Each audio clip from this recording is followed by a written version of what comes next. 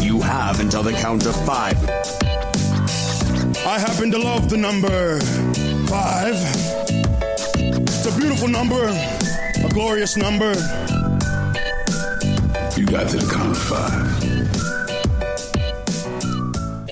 Welcome to the Got Till 5 Wrestling Podcast with me, Max Cadden, and my beautiful co-host, Jesse Patrick Benz. I'm not happy about this. This is every show of 2019 you have introduced now, and we used to do it. We used to take it in turns, and I feel like that's just gone out the window. And you're growing an ego, and I'm unhappy with it. You mean the 2 shows that we've done in 2019? Yep. What would you have done differently then? I wouldn't have done your stupid rhythm. You always go, welcome to the Got Till 5. You can just go, hello.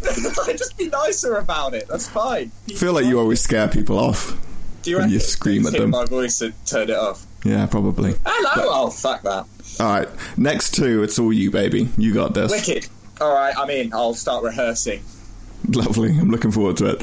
Welcome everyone, thank you for joining us once again. We've got another exciting episode, and you guys picked this week's top 5. We gave you an option of 4, and you picked top 5 commentators. This is the way to do it with Twitter votes, because if people vote and it's what they want, they'll listen. Yeah, you bang on there, mate. You get me? Yeah, I get you. Exactly. So this is your poison. This. Yeah, you picked your poison. This is what we're going to be doing. And it's kind of fitting because we've got a guest joining us this week as well. And it ties in quite nicely. So he'll be coming on to join us in a second. But Jesse, are you okay? Everything okay going in your life? Everything is going okay. What's happening? So my New Year's resolution was to do less music stuff because it eats into my holiday from my real life job and all that. So in the last couple of weeks, I've taken on a gig in Amsterdam next week and a tour through most of March. So it's not going very well at all. It's good that I'm getting offered this work, but it's eating into my holiday already, so I'm sort of happy and sad at the same time. I was going to say, boo-hoo you. Yeah, well, you know when, like, people say that if you make something cold and then suddenly make it hot, or vice versa, it might explode? Yeah. Have you ever heard that? It's a science thing. I reckon that the same might happen with happy and sad. What? I might explode. Oh. Well, you'll be missed. Let's just say that. You'll be missed. Yeah. You warned me about making you laugh tonight because you've got a sore throat, haven't you? I've had this cough. If you laugh, you might die. You might explode as well. Exactly. So I've had this cough for like 2 weeks now. Any slight giggle, it sets me off. So between you and our guest, I need like 100% no jokes. Just the most boring episode we can manage. Deal? Just think about dead puppies or something. Let's not go that far. Let's not go. Okay, cool, lovely. Before we bring on our guest, I just wanted to remind everyone who loves watching wrestling to go head on over to powerslam.tv. Sign up using our promo code GOTTIL5, all one word, to get a 30-day free trial with promotions such as IPW UK, Bar Wrestling, Riptide, CZW, Defy, OTT, RevPro, and many, many more. You can get over 4,000 hours of the best pro wrestling events from around the world for free for the next 30 days if you use the promo code GOTTIL5 at powerslam.tv. Was it natural, right? Natural segue. That was a transition that would make Chris Jericho proud. Right. If it was DDPO, I'd be in the bag right now. But be all over that. Let's invite our guest, who, funny enough, does actually do commentary. I called him the mouth of the Midlands earlier, and he seemed to appreciate it, and that made me feel pretty good about myself. It's the one, the only, Colin Russell Ames. Hello, sir. Hello, thank you very much for having me on. And yes, I did love the Mouth of the Midlands nickname that you gave me earlier on. I'm completely stealing it, so thank you. That's fine. If you get t-shirts, I just want a slight percentage. We don't have to worry about Jesse. That sounds fair. I didn't contribute, but I still want some of it, please. I thought you would. I thought that'd be your angle in. So I want to cover a few things. Obviously, I want to look at like your ring announcing, commentary. You're a big music fan as well, and so I want to kind of get into all of that, if that's cool with yourself. Oh, that'd be awesome. Yeah, I have talked a little bit in the past on various other mediums about my wrestling history and stuff, so to be asked about other things as well, actually, I think I'll really enjoy. So yeah, this sounds great. Right, exactly. But I do have to start off with the question you've probably been asked all the time, because I like to know how people get like introduced to wrestling. Like, where did the interest for you start? Okay, so It very first started as, how old was I? As an 8-year-old, I believe. I was at my aunt's house, and obviously all the grown-ups are downstairs being boring, so me and my cousin Ben go upstairs, and he says, "Oh, you need to watch this," puts a VHS into his TV, because that's how old I am. Nice. A VHS, ladies and gentlemen. And he shows me a match between the Hardy Boys, the Dudley Boys, and Edge and Christian, TLC 2 from WrestleMania 17. Yes, my first as well. That was in your top 5 favourite WrestleMania matches of all time, isn't it, mate? It was, and I think one of my top 5 favourite matches, like, ever. Cause, it might have been, bloody hell. So, yeah, that's what got me into it as well. Just men smacking men, and even Lita getting smacked around. Yeah, it's just the amount of sheer carnage that I witnessed as that 8-year-old child, just watching men flying through tables and hurling themselves off 20-foot ladders. It was beautiful. From literally that second, I was hooked. I never once turned back. I've been a wrestling fan from that day to this. Well, you never really... There's no other medium like it, really, especially when you see the hardcore stuff, because I always remember my friend Adam used to have steal ECW videos from his brother's bedroom. Nice. And we used to, like, sneak off and watch, because, like, it was ECW and South Park were, like, the things you weren't allowed to watch. Yes. And, yeah. When you steal blank videotapes from an older brother, it's either going to be wrestling or porn, isn't it? There's no in between. Either way, and considering it's ECW, either way, it was going to be hardcore action. Exactly the point. So, I think that's always a good start to get you in. What was yours, Jesse? I never remember. What was your, like, intro match? Oddly, my introduction was, what was it? It was King of the Ring same sort of thing then. So it was King of the Ring 2001, which is a video that I borrowed off a friend, which was Kurt Angle, Shane McMahon, which is the sort of match that really got me into stuff. So same sort of thing, right? Just seeing bodies get absolutely destroyed gets you hooked. That's what you need to get your kids involved in wrestling. They're doing it all wrong. Yeah, man. Like, just just remembering him failing to and then eventually going through that glass, just especially when I was about the same age, so it sticks with you, you know? You're like, well, this is me hooked, I'm good now. Yeah, that first time when he gets kind of suplexed, hits it back first and lands on his head, that's an image that's going to remain with you for a long time. And the sound. Oh, yes. That's all. On his head, yeah. Gotta love it. Now, I was trying to think, like, first time you and me would have met would have been at a Cammy show, right? Obviously, you would have been announcing. How did you kind of come... I imagine so. Yeah, round about then. How did you kind of come up involved with, like, ring announcing commentary? Was it Cammy first, or were there other avenues into that? No, it was. It was, well, certainly getting into the wrestling business, it was Kamikaze anyway. They were the guys who gave me a chance. It was by luck, to be honest with you, because I went along to my first show as a fan, which was I was in very early. It was only the 5th show Kamikaze Pro ever did. It was called Rise of Uha, and it was at a church venue in Digbeth. So awful that we've never been back there since. Brilliant. It was, wonderful. The main event was Uha Nation versus Eddie Dennis, which was just, as you can imagine, marvellous. Yeah. Awesome. And when I went, I realised that I recognised the girl working behind the merchandise table. It was an old friend of mine from sixth form called Kim. So I went up, said hello after the show, and then the ring announcer, who had been announcing for that entire show, who was Laurie Neal, came over to the table, and Kim was like, "Oh, let me introduce my boyfriend, Laurie." So I was like, that's how you got involved in this. Immediately made friends with Laurie, because I was like, this is a man I obviously want to know. Yep. Laurie's genuinely been one of my finest friends ever since. And then I was introduced to kind of the boss, the head of the whole thing, and told him that I happened to live about a 10-minute walk away from the Cadbury Club, which was the venue of the next show. So therefore I offered to do any kind of postering or flyering or anything he wanted. I was like, I really want to be involved in wrestling. I've loved it for years and years. I know Laurie, I know Kim. I was blagging completely. I'd known Laurie for a minute, so I was blacking completely. I was like, I know Laws, he's a good bloke. And yeah, basically got myself in with a chance to be able to do that. Started off doing all the stuff that you're supposed to do when you're coming up. I was working on the merchandise table. I was setting up the chairs before the shows, carrying the ring into the venue, all that kind of thing. That was how I started, and just spent a few years doing that. Nice. How do you then transition to a sort of commentary / announcer role? Because I find that it's the, with music, wrestling, like acting, whatever. Like, you can get involved, and it's great to get involved and work hard at sort of that bottom level and work your way up. But sometimes you become so much part of the furniture in that role that it's really difficult to progress. Do you know what I mean? No, that is a fair point. And for me, I'm going to be perfectly honest, it was kind of a case of knowing the right people, because by this point, after about, I think it was just under a year or so, I had become very good mates with Laws, and we always had a good rapport with one another. So when their old commentator, they kind of cycled through a few commentators. Laws was always the main man, and then he had another commentator with him that was one of 2 or 3 people. And one by one, all of those people dropped off until he had a show where he had no co-commentator. So about a week before the show, he sent me a message saying, bring your suit to the next show, I want to try you on comms. Nice. Awesome. That's cool. Yeah, so I suppose he vouched for you and obviously knew you well and knew that you had the right personality. Exactly, yeah, because he knew that me and him could bounce off one another well, and he knew that I was confident in it and very knowledgeable about wrestling.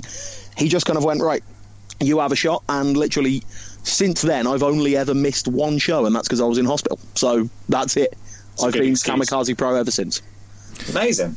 Damn right. And so one thing I'm noticing, especially when I see you doing announcing and stuff, and I don't know if it is just because it's you, but is it just me, or are people's introduction names getting longer and longer? Oh, yes. I can only imagine that they are. To be fair, particularly with independent wrestling, because announcements quite often tend to be made after the music rather than when the music's playing. The announcements are becoming very important parts of gimmicks, because it gives you a chance to get your character over to a crowd that's never seen you before. The very first 2 things that they're going to learn about you are, 1, what is your entrance, and 2, what does the announcer say about you when you walk out. So it's their very first chance, and that's why we'll get on to the man that I'm sure you were about to mention in a second, Mr. fucking 28 nicknames. But that's why, as an example, a former guest of this podcast, the Elliot Jordan Experience, that's why his introduction is kind of perfect for his character, because if the crowd have never seen him before, and then they hear the ring announcer, whether it be me or whether it be somebody else on a different show, say that his hairstyle is deliberately streamlined and aerodynamic, and his beard's a shock-absorbing tactical masterpiece, it's obvious that he's this arrogant kind of knobhead who you're not going to like. And that gets the character over. Job done before he's even started wrestling. Yeah, completely. Because I was going to say, if we have David Starr, Elliot Jordan, and even the Lad Divine on the show, we're there half the night doing introductions. Yes. The saddest thing is that as far as those ones in particular, 2 of the 3 I am responsible for, essentially.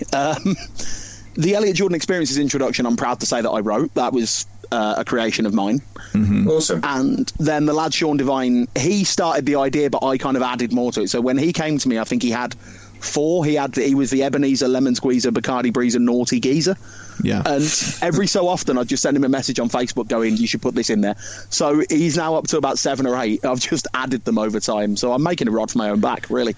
You really are. And I think you got a special gift for that, because when we spoke to Elliot, he said the same thing, that you were kind of helping him out. And I didn't know that about Sean either. But even last time I was with you guys, and I think it was like one of Al's first matches last time, and Al's got this comic book character for people that don't know, and he was like, I don't know what to do for a nickname, and Colin, quick as a dime, just went, what about the Modern Marvel? And everyone just had that kind of stop moment of like, that's genius. And you seem to do that quite a bit with like helping people out with especially the introduction of character and stuff. Is that just something that kind of comes naturally to you? It is, in a way, yeah. The Modern Marvel thing I actually thought of, funnily enough, the night before. So I was really glad that Al said, I'm trying to think of a nickname, because it just so happened the previous night, as I was going down the card, because quite often the night before a show I'll have a look at a card, see who I'm introducing, and, get some notes and stuff. Particularly if I'm on commentary, because if I'm on commentary for the show, I need to know a bit about it before I get there, you know what I mean? Yeah. So I went down the card and I saw that it was Alan. I think it might have been his first. It was either his first or his second. It was one of his very early ones. Yeah, I think it was against Brandon Thomas. I think that was it. Oh yes, and I know that Brandon uses a nickname. He calls himself the Big Fella when he's a good guy. So I thought, well, Al needs a little something, but is there anything that he could go with the comic book thing? And then I just kind of, I can't explain how it happens. I just sort of looked at him and went, comic book, Modern Marvel, works perfect. Yeah, you couldn't come up with Mouth of the Midlands, though. No, Mouth of the Midlands, I often call myself things like, I I have a running joke with promoters and people that I work with that I always call myself the voice of whatever company I happen to be with at the time. And it's not like, it's not a self-aggrandizing thing, like it's a genuine joke, but I always am like, oh yes, I'm the voice of Wolfram Pro Wrestling. I'm the voice of the Shropshire Wrestling Alliance. I'm the voice of Kamikaze Pro, you know, it's just... And then I recently became the voice of National Express because... I work for National Express, the coach company, and recently when we had an issue with our website, when you phone up and get that recorded message, it's going, we're really sorry, but we're experiencing high call volumes. That was me. Awesome. So, yes. That's the best claim to fame in the world. I know. So, yeah, I became the voice of National Express on top of all the others, but nice. the Mouth of the Midlands is a good one. Wow, It is, yeah. As we say. I'm glad that we gave it to you. Hang on, we. This 10%'s like rising to 15%. I don't know where it's going to stop. But to stick with nicknames, obviously we got to mention David Starr, the man with 1,001 nicknames at this point. Yeah, he's got a heck of a list on him. Oh, it's ridiculous. And I always love watching you do his intro because I remember once, and it must have been like one of the first times, but you kind of fucked up halfway through, and the dread in your face, and you were just like so angry with yourself. Yeah. But then at the next show, or the show after, you nailed it, and I've never seen so much happiness in one person's face to nail it all the way through. I think, am I right in saying, I know a few Kamikaze guys came up to the SWA show where I got his name without cards for the first time. Were you one of them? I don't think I was at that SWA one. I don't think you were at that one in particular, no. But yeah, the first time that I ever actually tried to do it without cards, because the first couple of times I introduced David, I used a card because of course you would. But then I had a week of month of shows where it just so happened I was announcing a show every weekend in a row for 3 weeks, and every single one of those shows featured David Starr. So at the first show, I kind of made a joke to him and kind of said, by the third one, I'm going to be doing this without reading it off a card. And it became a bit of a challenge. So I spent the week running up to that final show desperately memorising it. I was even stood next to referee Joel Allen in the ring at the time, going over and over it in my head. And then I fucked it after the second nickname. Oh, it was the pause and the dread. It was a really early burnout. It was so bad. And the thing is I then went and sat down on commentary, commentating at the time with my number one favourite commentary partner, by the way, Damien Dunn. He's marvellous on comms, He really is. Went and sat down with Damien and immediately did it on commentary just to prove that I had memorised it. Because Damien obviously picked me up and was like, oh, you messed that up a bit there, Colin. I was like, what do you mean? We're messed up, calling him the cream in your coffee, your favourite wrestler's favourite wrestler, the Jewish can, and just did the whole thing just to prove that I had done it. But to be fair, I've seen Damien Starr in a couple of different promotions, and I've never seen an announcer without a cue card introduce him. So that's a good string to your bow. Yeah, the one kind of smug point that I always have, up to the point at which it is still my pinned tweet on Twitter, is the fact that since he changed it, the last time he changed it was last year when he added the best of the best because he won CZW's Best of the Best tournament. After he changed it, I was the first ring announcer in the world to do the new one without cards. Amazing. Yeah, so that's which David actually said to me, like, after the match. He said it to me at halftime. He was like, by the way, nobody has done the new one without cards yet. And I was like, fuck yes, that is my new claim to fame. Forever. That's a brag you need. That and the National Express voice. That and being the voice of National Express, of course. I'm glad you brought up you and Damien on commentary, because you guys are just, like, if he ever packs up this whole wrestling thing, I want him to go into commentary, because you two together is just hilarious. I've said it to him myself many times, and it was an unfortunate circumstance that originally led to it, because the first time we ever called a show together was a Shropshire Wrestling Alliance show called Sledgehammer, which was Damien was supposed to be wrestling on that show and then got injured. So the promoter very kindly said to him, I'll still come along, we'll put you on commentary, and we'll give you a wage for the night, which is really good. It's a decent thing to do for injured wrestlers where you can. So me and Damien just called that whole show together, and it was the best night of commentary. Damien's a man who is effortlessly funny, and I'll admit a lot of it is at my expense, but that's how his humour works. And he just is, there's something about me and him behind a commentary table together. We have a charisma that just clicks off one another. Yeah, you're both very quick-witted and can kind of just, as you say, just bounce off of each other. Yeah, we fire back and forth at one another a lot, and he's great. Although there was one SWA show, the most recent show, their Super Show at the end of last year, where I was informed afterwards that they had to edit the commentary. I'd given them a difficult job because they picked up at one point where I took my headset off, stood up to go to the ring, and called Damien a fucking dickhead. Because Damien had been on rare form that night. Beautiful. Yeah, so sorry about that, guys, but yes, it happens. He's great. He's a joy. You can't compromise your art. Exactly. That's the way of looking at it. Have you got any, because obviously you've got the sweet deal. Me and Jesse talked about this last week when we were talking about Mean Gene Oakland, where you kind of get the sweet gig of you get to be in the ring with all of these top talents, all of these great guys, but you don't have to do any bumps or any stupid shit like that. You can just enjoy the moment. So have you got any kind of standout moments from A, doing ring announcing, and B, from when you're on commentary? Like, does anything kind of stand out from those two roles? Yeah, a few things do. The first time that I got David Starr, that's really a moment that rings in my head, because David knew how long I've been trying to learn this, trying to get it down in my head so that I knew exactly what I was saying the whole time. And literally after I got to the very end of his introductions, he had the product David Starr, and he stands up and does his pose, his usual taunt or whatever. Then he just spins around 180 in the centre of the ring and gives me the biggest hug. And it was just a wonderful moment, because I was just stood there like, I finally did it! Yes! So that was really nice. And then apart from that, to be honest, man, it's the people that I've got to announce and the stuff that I've got to announce as well. Like, I've announced matches for the TNA World Heavyweight Championship. Yeah, I was about to mention that, the TNA Women's Championship, the Ring of Honor Television Championship, I think I've announced a match for. I've announced a match for the CZW World Tag Title, the CZW World Title. It's ridiculous that I've gotten to do all this stuff and also announce some of the best professional wrestlers in the world, both from the UK and from abroad. I mean, getting to announce Jimmy Havoc for the first time was a real special thing for me, because he was one of the guys who got me into British wrestling.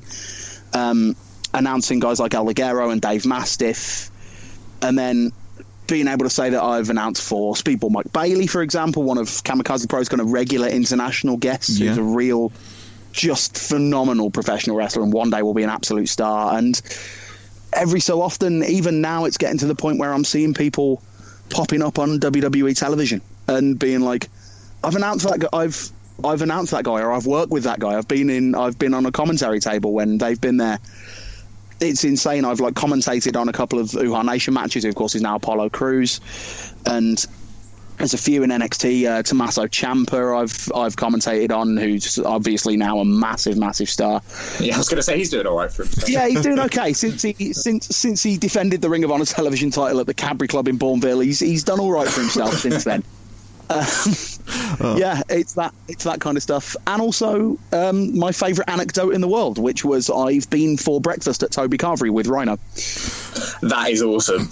That's brilliant. Yeah, the man likes an egg. I was going to say, what were we talking about? Did he go for all the meats? Yorkshire pud? Yeah. Bit of gravy? All the meats. Bit of veg? I mean, I don't think a bit of gravy, because it was a breakfast. Bear that in mind. It's it was a breakfast. Okay. Yeah, the Toby all-you-can-eat breakfast. But yeah, the man, all the bacon, all the sausage, a fair amount of eggs. He seems like a friendly chap. He is. He's such a nice. He's actually genuinely one of the nicest guys that I've met.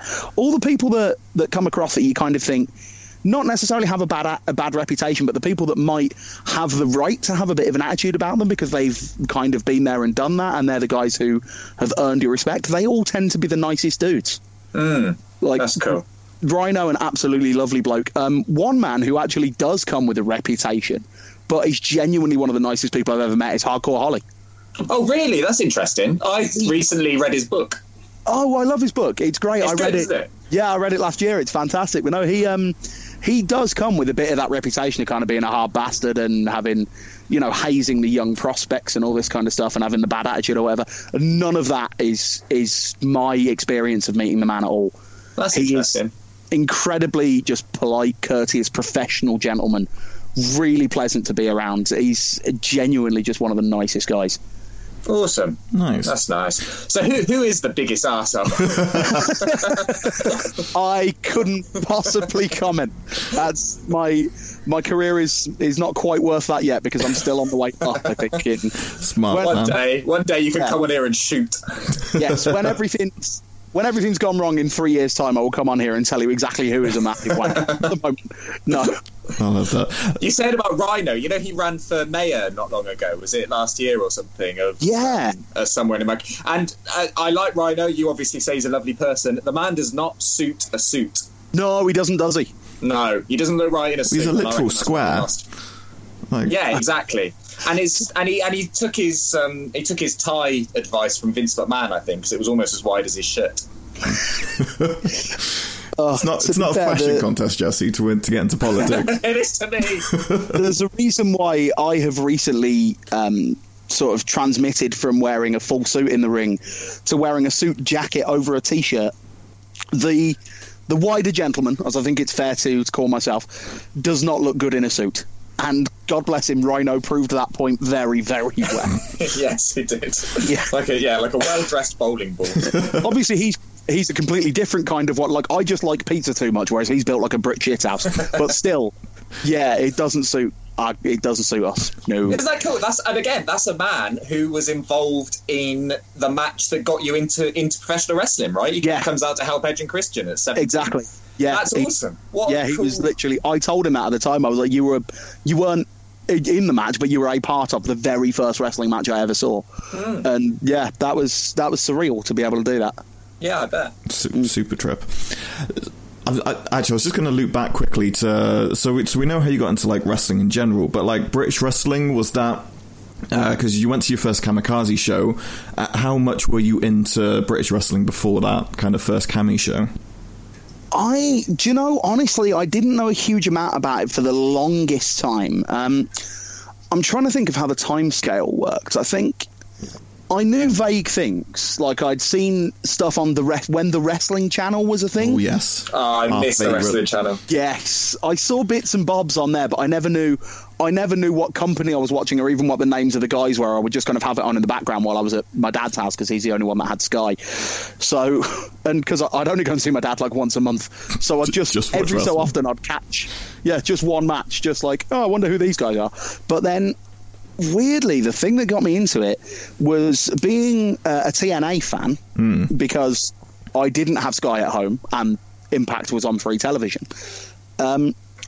Straight after Impact Wrestling on Challenge was a show called Wrestle Talk TV, which ran on TV for years, and I really, really enjoyed it. And they always talked about British wrestling on there as a part of it. Like, their main thing was obviously they'd discuss what was going on in WWE, what's going on in TNA, but then they would talk about these other names and what was happening in British wrestling. And that was where I started getting more interested in it, looking it up online.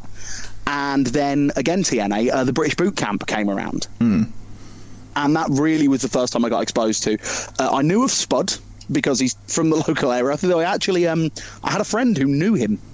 So I didn't really kind of know Spud myself. He was kind of friend of a friend sort of thing, so I knew who he was. But then seeing Spud and Party Marty as he was at the time, and just seeing a bit more of the British wrestling scene through that was really interesting.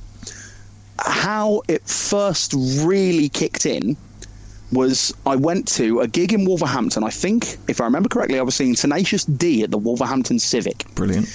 Classic. Yes. I still have Kyle Gass's guitar pick from that gig. One of my proudest possessions. And there was a poster outside the Wolf Civic for a show that was there the next weekend. A company called AWW in Wolverhampton were running their 10th anniversary show. And the three guys that were on the poster were El Ligero, whose name I had heard on Wrestle Talk TV and whatnot, Doug Williams, who of course had been in TNA, been the X Division champion, all that kind of stuff, and Marty Scurll, who had done on Boot Camp. So I kind of went, well, I've never seen this British wrestling thing before, but I've gotten interested in it. I've Googled it and stuff. I know who all of these three people are on this poster. I'm going to buy a ticket and go. Fuck yeah. Nice. Yeah, best way to do it. And then as... I like that promotion was called Aw. Yeah. Bit of wrestling. AWW, just wrestling.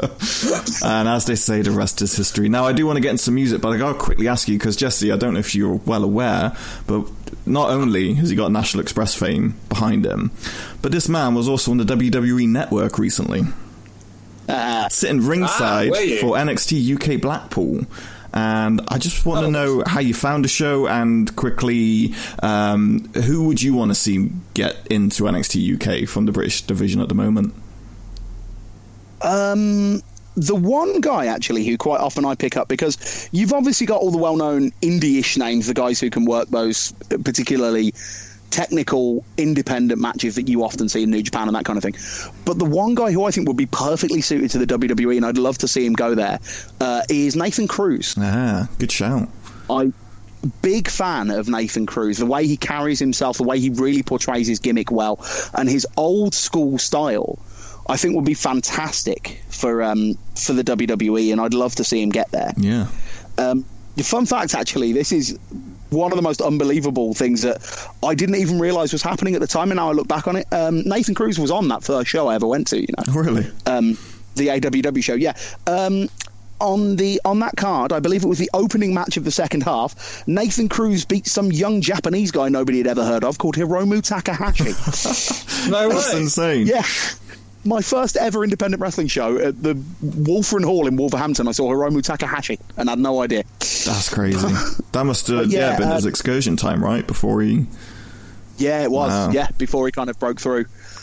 But yeah, Nathan, I think, would be amazing in WWE UK. Apart from that, it's tricky, because there's certain guys who you look at and I'm like, I love you, but I want to see you on the independent scene for a bit longer, not necessarily because they need to improve, but because I want more chances to watch you before you go away. Yeah, I'd agree with that. And it's a difficult thing, because like there's guys that I absolutely love who I'm so happy for them that they're going into NXT UK, and that's the thing, you really can't say anything negative, in my opinion, about the way NXT UK is being handled, because the guys who are on the top level contracts are there because they have earned it. They're incredible professional wrestlers and they deserve the right to be there, and there's no negativity about that whatsoever. But at the same time, it does make me like just a tiny bit sad that, like, I know I'm never going to be able to go to like a show down the road and watch Tyler Bate. You know what I mean? Yeah, it's true. It's yeah. Everyone's kind of earned it and stuff. I think Nathan's a solid shout. I agree with that. Now, I do want to talk about music, because you're a big music fan. I only bring up music because we never normally do, but you actually have good taste, which makes me happy.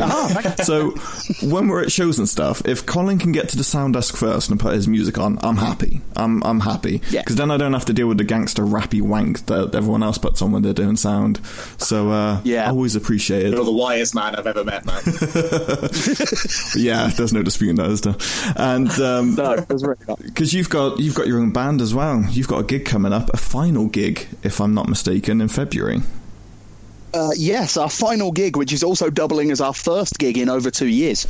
So that shows you how successful we have been as a band. Genuinely, we had some decent success back in the day. We did a couple of UK tours, and we supported a fairly big band called Paint and Pending. We supported them at the O2 Academy. So nice. That was quite sweet. But yeah, basically, I actually, believe it or not, I left that band to focus on professional wrestling. But most of us went to Download Festival last year, and while we were hanging out, it just kind of all felt cool. It felt like it was going really well. We were glad to be back together again, but glad to be back as mates and hanging out with one another. And we just kind of went, should we just do one more? Because none of us are really interested in getting back into it as a full-time thing at this point, because we've all got, careers and lives. And the guitarist, for example, I don't know, he might be a dad right now. His missus went into labour. Right, okay. So at this point, our guitarist is either a dad or is going to be a dad in the very, very near future. Congratulations, awesome. Future dad. Yeah, congratulations, guitarist. Yes, shout out Ben Foy is his name. Shout out Ben for your soon-to-be little one joining the Smart Casual family. But yes, that is us. We are Smart Casual. We're named after the first Kids in Glass Houses album, because it's one of the best pop punk albums of all time. And we came apart a couple of years ago purely because most of us had life getting in the way, and genuinely I left the band because I was like, wrestling's getting pretty cool, I'm going to go and see where this takes me. But we've decided to do a one-off just to celebrate the way Smart Casual was and to leave it on a proper note, because the way it ended at the time was essentially I was leaving the band, so we did a show that was just my last show.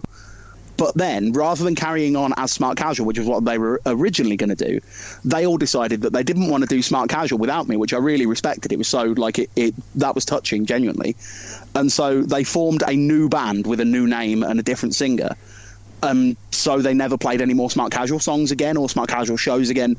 So there was never a proper goodbye for the band as a whole, because there was a show where we said goodbye to me, but people thought that Smart Casual was still going to carry on.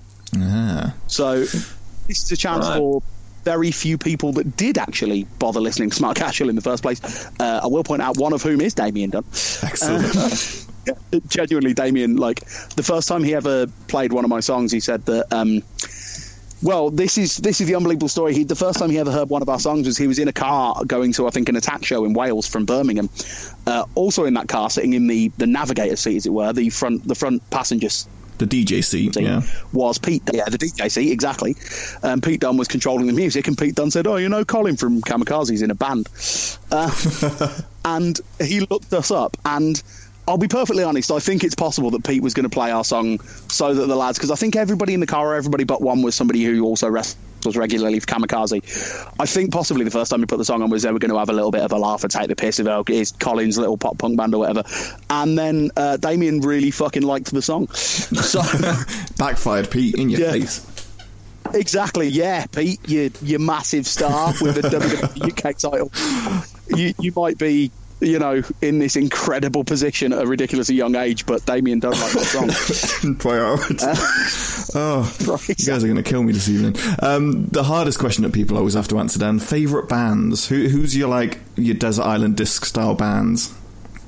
Okay, Frank Turner, number one, always is, always will be. The greatest songwriter on the planet right now, for my money. He just has an incredible way with words. His lyrics appeal to me in a way that I can't even kind of describe. Like, he writes songs that can pick you up when you're down. He writes songs that can make you angry about things you should be angry about. Like, some of his writing is quite political, and it's deservedly so. He has a phenomenal tune called Love, Ire and Song, which was the title track of his second album, that is amazing about kind of the state of the world and protest and stuff. On his most recent album, he had a song called Make America Great Again, and that was not a supporting Donald Trump song. That was very much a Donald Trump should fuck off song. And yeah, he's the best songwriter on the planet right now. I saw him live 2 days ago for the 18th time, and I have his handwriting tattooed on my arm. So that's the level that we're at. Yeah. And he's great live. One of my favourite nights with you, Jesse, is when we went and saw Frank on New Year's Eve, and there was that Spiegel tent in Gloucester. Yeah, that was a weird night. You just got back from Canada. You were jet lagged to fuck. You didn't know where you were. I landed back from Canada, went back to Cheltenham. You knocked on my door and said, "I've got Frank Turner tickets. Come on." I was like, "I'm so tired. I've been on a plane for 12 hours, man." You're like, "Oh, it'll be fine." And when you have those kind of almost fever dreams, but we got to Gloucester, and there's just this Belgian circus tent set up in the middle of Gloucester where Frank would be playing, and barely anyone was there. 200 people, wasn't it? Just like nothing. If that. Yeah, tiny. Top 5 drunkest I've ever been. That could be a top 5 at I remember losing you later on in the night when we went to someone's house, like, at some point, and then found you just throwing up outside in the back garden. And I thought, snap my phone. And I just went back and enjoyed my night. Yeah, it's always a good night. It's always a good night when one of your mates can say, "I don't know where the fuck you were." That's how you can tell it was the right time. Just vanished. But Frank's a solid one. What about on the pop punk scale? What are we looking at here? The pop punk side of things, which is my real kind of passion for music. That's why I'm in a pop punk band. Same for us. Nice. The aforementioned Kids in Glass Houses, gone before their time.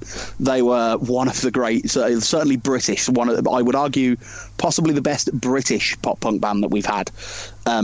They were brilliant. Their third album a bit, but if you ignore that, they were superb. But mostly I tend to like the old school pop punk. Like Newfound Glory are probably my favourite pop punk band.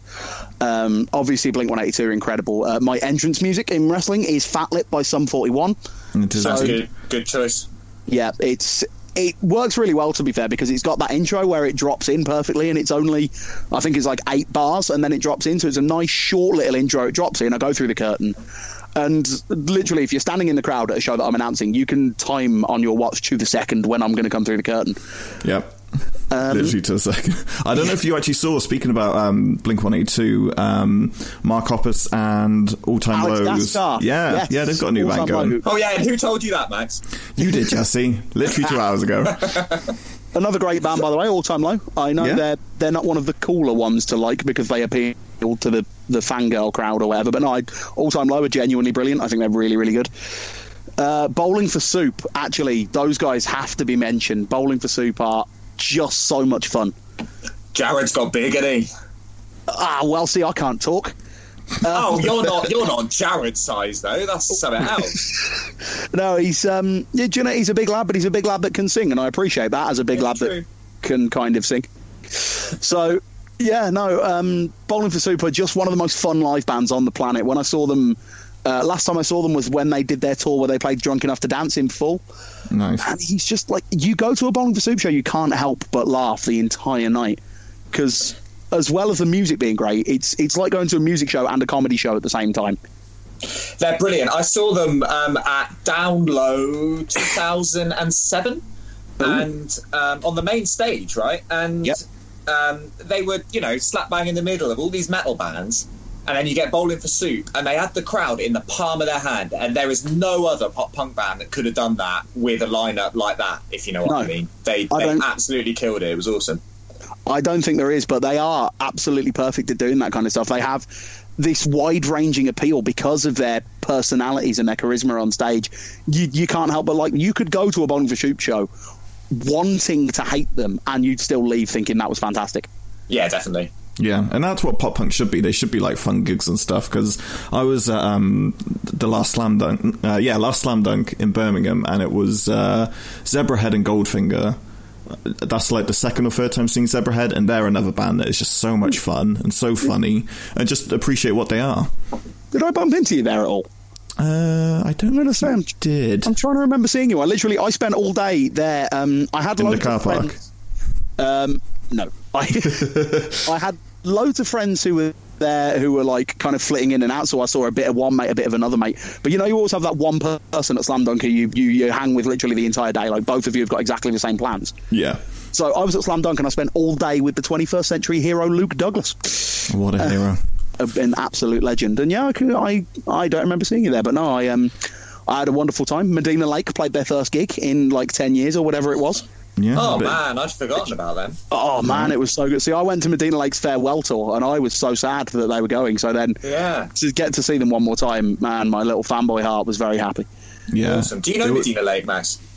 No, I don't think they're like in my rotation. Oh, yeah, come on, you'd love them. I know, right? Got to get on it. What is it? From them through us to you? I think their first album, is that what it's called? It's something like that. Yeah. So there's twins in the band, aren't there? And they do an American reality show or something to make the money to sort of record their first album. Yeah, I believe they did. Yeah, there's a pair of twin brothers in the band, and I think you're right. They did some kind of PR stunt or reality TV or something like that, and then recorded the first album using the money from it. Yeah, fair play to them, man. Yeah, exactly. It was a solid lineup. People like Say Anything and Frank Carter. It was a great day. I'm annoyed that they've kind of taken away the Birmingham location for next year. Oh, mate, and I was like, so angry. I'm not going this year. And then they announced like the best ska punk stage ever with like No Effects, Bad Religion, Interrupters. I'm like, oh, fuck it, I'm going. Yeah. It's partnered with Fat Records, isn't it? I think this year. Yeah, or something like that. Or it's No Effects. It's they're doing the Punkin' Drublic stage or whatever it's called. That's it. Yeah. Yeah. That's a great album, Punkin' Drublic. Gotta do it. Well, I know we've got to let you shoot off, so let's get to the plugging stage of things. When's the next time that people can see you at a wrestling show, first of all? Next time people can see me is the 2nd of February, which is Kamikaze Pro Underground 6 at the Empire in Coventry.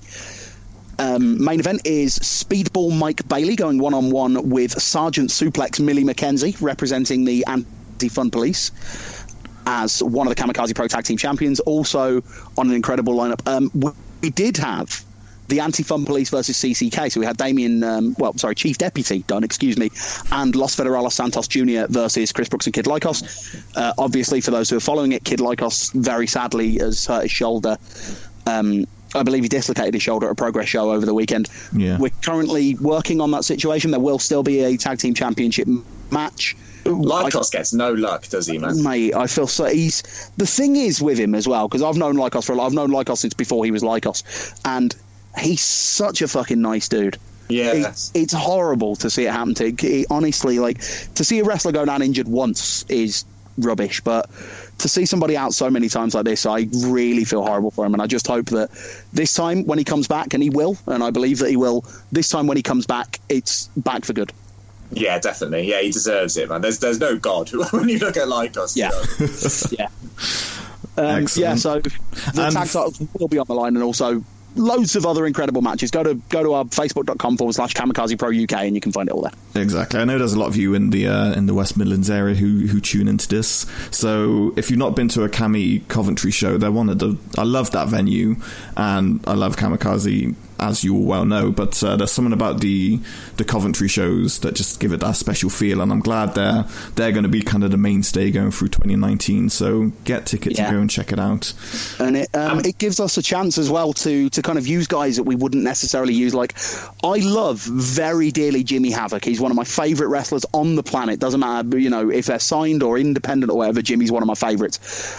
I couldn't really see Jimmy Havoc doing that well at, like, the Collingwood Centre in Great Bar.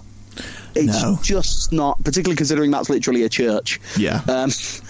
It's not the place for him. So the Empire gives us a chance to spread out and use more guys and use people who wrestle a different style. Just today, I'm going to give you, not an exclusive, because I don't think I'm allowed to reveal this, yes, but I'm going to give you a little teaser that you can give to all of your listeners, because I know you do have listeners in the West Midlands, particularly on the West Midlands scene. Today, I have signed a deal as the Kamikaze Pro General Manager to bring back somebody who we have not seen in a long time, and I think they're someone who's going to fit in very well at the Empire shows. Stay tuned for more information, and maybe come and see us on March 24th. Ooh, that's a sultry tease. I like that one. Yes. I'm putting my bet in early with The Rock. Yeah, I've got his number, man. I've got his number. Yeah, it's been a while since he was in Kamikaze. It's been a long time since The Rock turned up, but on March 24th, finally, The Rock. No. Oh, excellent! Yeah, Kamikaze on the 2nd. That's going to be great. And you know what? You got your band coming up. Tell people where they can get tickets for your sultry singing voice. Oh yeah. Yeah, if you would like to come and see us, and please do, because apart from anything else, I'm going to hold my hands up and be completely honest. This was a bit of a gamble for us. We decided to promote this show ourselves, so we don't have a promoter, we don't have an agent or anything working on the show. It's literally just us. We are running the show. So therefore, if we sell tickets, we take home all the profit. If we don't sell tickets, we have to pay for the show. So please come and see Smart Casual. We are on February the 23rd. We're at the Flapper in Birmingham, which is the best small music venue in the world. It is the best. I love it in there.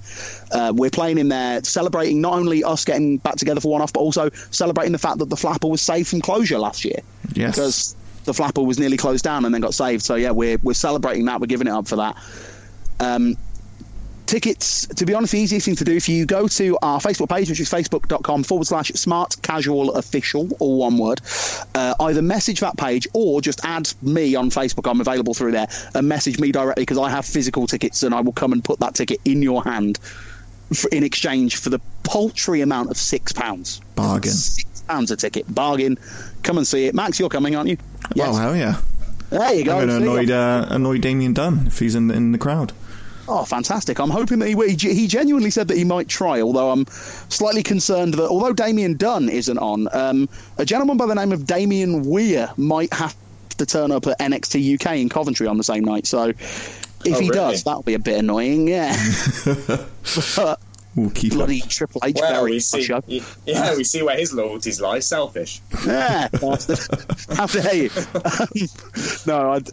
But yeah, please do come and support the show. And even if you can't make it to the show or anything, if you go to facebook.com/Smart Casual Official, there's a link to our SoundCloud on there. Listen to our music. Our first EP, Square Peg, is also available on Spotify, so search for Smart Casual Square Peg. Have a listen to that. Listen to Festival Girl, because that is Damien Dunn's favourite song. There we go. And Pete Dunn's favourite song, because he put it on. And Pete. Yes, there you go. Mate, this has been an absolute pleasure talking to you. I wish we had kind of more time. If you want to come on again, we'd be more than happy to have you to talk some more wrestling, some more music and whatnot. So thank you very much. Honestly, I would love to. I don't feel like I've given you guys enough here, because there's so much more that I want to talk about myself. And I'm sorry I have to shoot off, but thank you so much for having me, and definitely I'd love to come back. It's going to be part 2. It's been good to meet your voice, man, and it'll be nice to meet you in person one day. I'm sure we will. Yeah, I need to take you to a Cammy show, Jesse. I've never taken you to one, so... pull your finger out your arse. I mean, either that, or you could bring him to see Smart Casual on February the 23rd. Let's just make a month of it. Plugs everywhere. All right, buddy. All the best, and I'll catch up with you soon at a show, I'm sure. I will definitely see you soon. I hope you're feeling well, by the way, because I think the last time I saw you in person, you were on your way to the hospital. You were loading me into the back of a car, which, thank you very much, by the way. Colin was very nice to offer to let me crash at his house if I got stuck in Birmingham, so appreciate that, mate. But yeah, he's got the vibe of a man that helps the weak. But yeah, I'm recovering well. Cheers, mate. Brilliant. I'm glad to hear it. I think we should leave it on that joke, because that was phenomenal. I really enjoyed that. So yeah, thank you guys so much, and it's been an absolute pleasure. Hopefully I'll see you guys again later. Nice one, Colin. Thanks, mate. 5, 4, 3, 2, 1, 0. Are you ready? Oh, hell yeah. You fans can stick it, brother. Who's your daddy, Montreal? Tell me he didn't just say that. Me! Woo!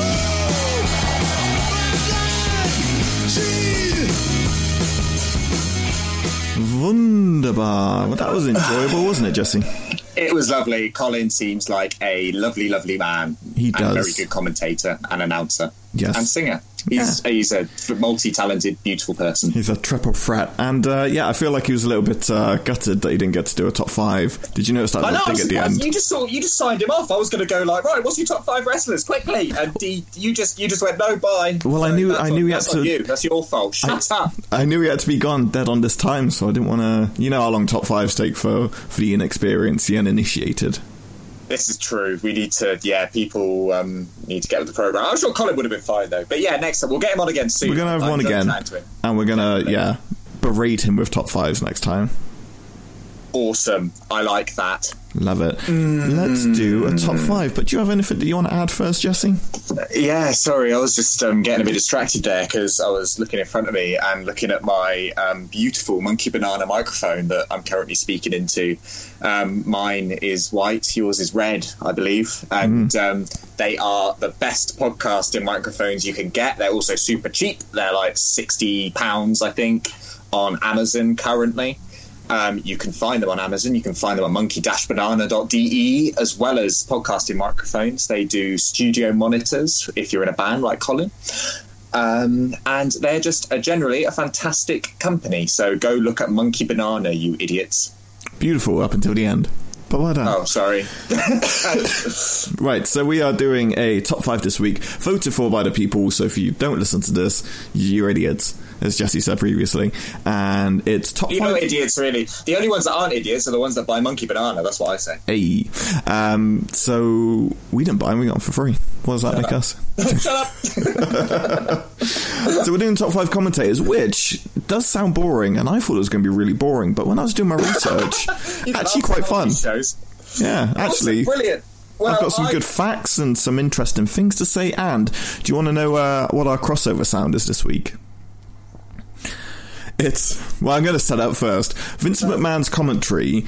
Listen to the cadence of his voice for how excited he gets about Shawn Michaels' entrance music. Shawn Michaels dancing on the roof in your house from Louisville, Kentucky. From Louisville, Kentucky. It's brilliant. I found that and showed that to you. Yeah, another thing I'm responsible for because I'm brilliant. In your house against Owen Hart. In your house against Owen Hart. Owen Hart, managed by Jim Cornette at the time. And It's great because Vince being on commentary gives you a real... and the way he reacts to wrestlers gives you a real indication of who he's pushing to get over, right? Because he's the man who's in charge of everything. So when he talks like that, when someone comes out like Shawn Michaels, you can tell that Shawn Michaels is going to be a star. One of my top fives later on, because I'll forget by the time we get to it. He's doing commentary with one of my picks, and there's this referee who's like 50 pounds past obese, and he just can't get down to the mat to count. You can just hear Vince going, "Why is he so slow? Why is he out of position? He's so slow." And never saw that referee again after that match. Wow. Well, apparently, you know they've got a cough button, all the commentators, so they can basically mute themselves if they need to cough or sneeze or whatever. I need that tonight. Hey? I need that tonight. Yeah, right. Invest. But I'll get onto the monkey banana, guys. But Vince has that, and apparently when he was on commentary, I've heard like interviews with other people in the back, like Bruce Pritchard and people like that. He would just like put the cough mic on, scream at everything that was going wrong in the ring to the people backstage and the referee and stuff, and then just put it on and carry on his jovial commentary, which I really like the image of. I like that as well. So you will hear Vince McMahon's cadence throughout the show. If we have any crossovers whatsoever, Jesse's adamant that we're going to go 4 for 5. I'm only feeling 2, but what do I know? What do I know? What do you know? Maybe we'll meet in the middle with a nice round hat trick. Loving it. Who wants to go first? Would you? Do you want to do it? Because I took you away from you. Yes, I do. Brilliant. All right, I'm going to go first. And this one, I think, might be a crossover with you, but it's not a very popular one with your average wrestling fan. But it's part of our golden era. You and me both love this era. And I think, incredibly underrated, is Taz. Shawn Michaels dancing on the roof in your house from Louisville, Kentucky! Yes, I knew it. They're right. We're now on number 1. We're going 5 for 5. I'm telling you. You reckon so? Is that one you didn't think I'd have? No, I didn't. I didn't think you'd kind of put that one in. But I was speaking to Colin before you came on, and we were just shooting the shit as the cool kids do. And I turn up whatever the fuck I want. And he was saying how much he loves Taz and how underrated Taz is. So maybe this isn't a minority. Maybe it's a vast majority. Yeah, maybe. You just never hear him brought up anymore as a fantastic commentator. And he was, in a period when SmackDown was absolutely awesome as well. So I don't see why he's so overlooked. Yeah, completely. Even Michael Cole was good back then. Michael Cole was good with Taz. Yeah, they fed off each other, and Taz somehow made him not seem like a massive nerd. Well, it's because, like what Colin was saying about him and Damien Dunn and how all of Damien Dunn's comedy is at his expense. And in many ways, I think a lot of mine is to you as well. Yep. And Taz would be like that with Michael Cole. He would call Michael Cole on, when Michael Cole would say stupid things or nerdy things, Taz would call him on it. And now, Michael Cole just does it and no one calls him on it. Yeah. So Michael Cole as alpha is not good. Oh, God, he's the most beta man I've ever seen in my life. I've literally written on my notes here, I love Taz as a commentator, and I know this might be controversial because I know others didn't like him. So I was the same mindset as you. Look at that! We're like twins with the Ant and Dec of wrestling, I've told you this. So many times. Tell me why you like Taz. I always liked the way he... Shut the fuck up. I always liked the way he would explain moves in a very intelligent way. So I always remember WrestleMania 20 when Kurt Angle's been working on Eddie's leg for so long, and then at the finish of the match, Eddie starts undoing his laces, and to Taz's brilliant credit, he goes, Eddie's ankle must be swelling up like hell, that's why he's undoing his laces to relieve the pressure. And then it leads to the obvious finish of when Kurt comes in, grabs the ankle, kicks the boot off, does the roll up and gets the win. And just that little explanation as to why Eddie was doing it is genius.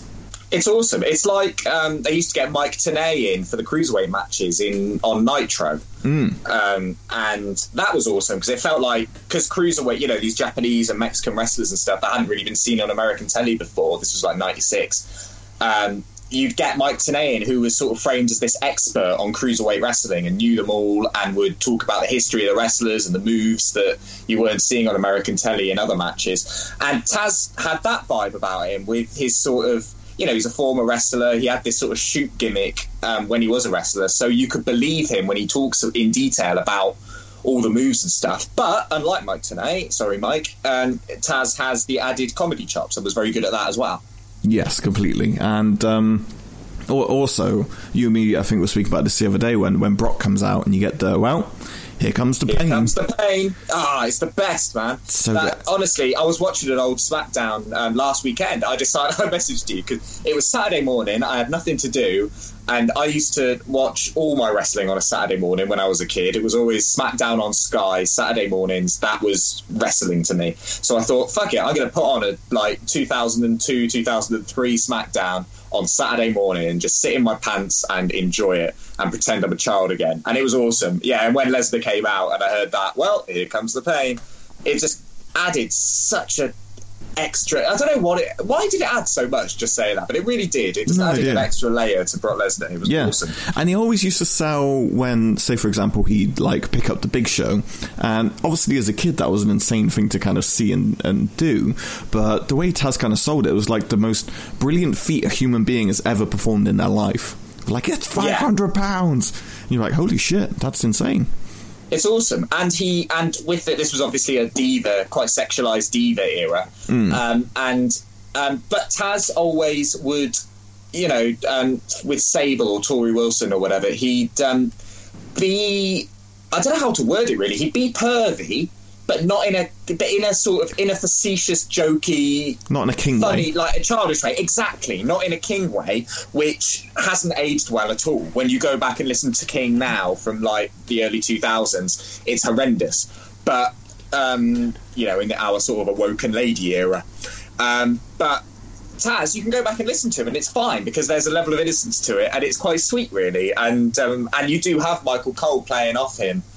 Sort of agreeing and laughing along, which sort of I think works more than JR just looking at King like he's a bit of shit on his shin. Yeah, exactly. It's very difficult to kind of pinpoint Taz in just what he brought. Just as we said, the believability, the comedy, he had it all, and the fact that he's not really remembered is a shame because he was there in such, as you said, a prime time for SmackDown. And especially from when we were growing up, it's something that I remember, super vividly. Yeah, absolutely. And it's quite cool as well that as a wrestler, he was a very, very serious character as a wrestler. And so no one really knew that he had this in him. And it's just cool that he showed that comedy after he had to retire. Much like Nigel McGuinness in many ways. He was a very serious gimmicked wrestler. And he's managed to show everyone through his commentary work that he's actually quite a funny chap as well. Yeah, completely. Toads, have you watched the Nigel McGuinness documentary on the WWE Network yet? No, not yet. Get on with it, it's really good. Yes, boss. Good. I know a lot of people have said similar as well. Right, so my number 4, and I'll be interested if you do have this one, the voice of Jesse Ventura. Oh, he so nearly made my list, but he actually didn't. See, I knew we wouldn't. We'd go 5 for 5. It's never happened. It never will happen. It's never. But I didn't say we'd go 5 for 5. We're going to go 4 for 5, brother. So this is the one that we don't have, and I reckon my number 4 is the only one on my list that you don't have. Bring it. So the voice of Ventura is probably one of my favourite commentary voices, without a doubt. Oh, Bella. That was really good. Well done. And as I mentioned before, this from one Jesse to another. The partnership between Ventura and McMahon makes any match entertaining. They're like an old married couple when they used to kind of talk and stuff. It was absolutely brilliant. And the match I was talking about, I was watching, was between Coco Beware and Frenchie Martin. Do you remember Frenchie Martin? No, who's Frenchie Martin? No one does. It's fine. No. I remember Coco Beware. Yeah. And his parrot. This is not an exciting match. Have I told you about his parrot? Have I told you about Coco Beware and his parrot? I don't know. I don't think so. So Coco Beware's house burned down, right? And they're all out at the time, him and his family.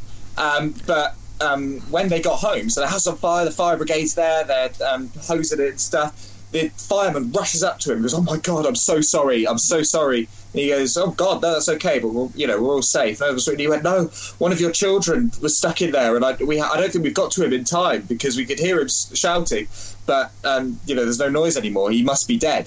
And they went, "What? But all my kids are here." And it was the parrot, man. The parrot was screaming for help in the house. What? Yes, the parrot was screaming for help, and all the fire people thought it was one of his kids. That's dark. That's like Ace Ventura. Help! now I'm just picturing Aladdin. Yeah, I'll go. Yeah. He is on fire at one bit in Aladdin, isn't he? Exactly. I'm picturing the same screams.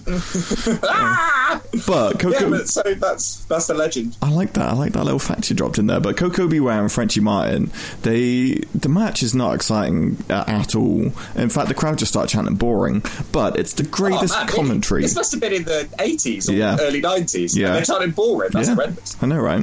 But I absolutely love the commentary between Ventura and McMahon. It's like the funniest shit I've ever heard in my life. Just like, I'll upload it onto Twitter later so everyone can hear it, what I mean. But it's just from start to finish, and especially when Vince gets annoyed at the fat referee for not doing his job properly, it's fantastic. And Jesse Ventura has always just had that kind of gravitas to him that you just listen to everything he said, and he's one of my favourite voices. I found some 2 interesting facts about Ventura that I don't know if you'll know about. So, does one of them involve Minnesota? It does not. Actually, yes, it does. The first one does. No, there you go. So he wasn't making a great money for most of the 70s, so he moonlit as a security guard, and his bodyguard duties included keeping an eye on the Rolling Stones for several of their tours in the late 70s and early 80s. When he did become governor of Minnesota, Ventura's first proclamation as governor was in February 1999, and he declared it Rolling Stones Day in Minnesota, and he got to meet Keith Richards. He told Keith Richards that he previously acted as bodyguard, and Richards' response was, "You bodyguarded for us in 81, and now you're the governor. Fucking great country, mate."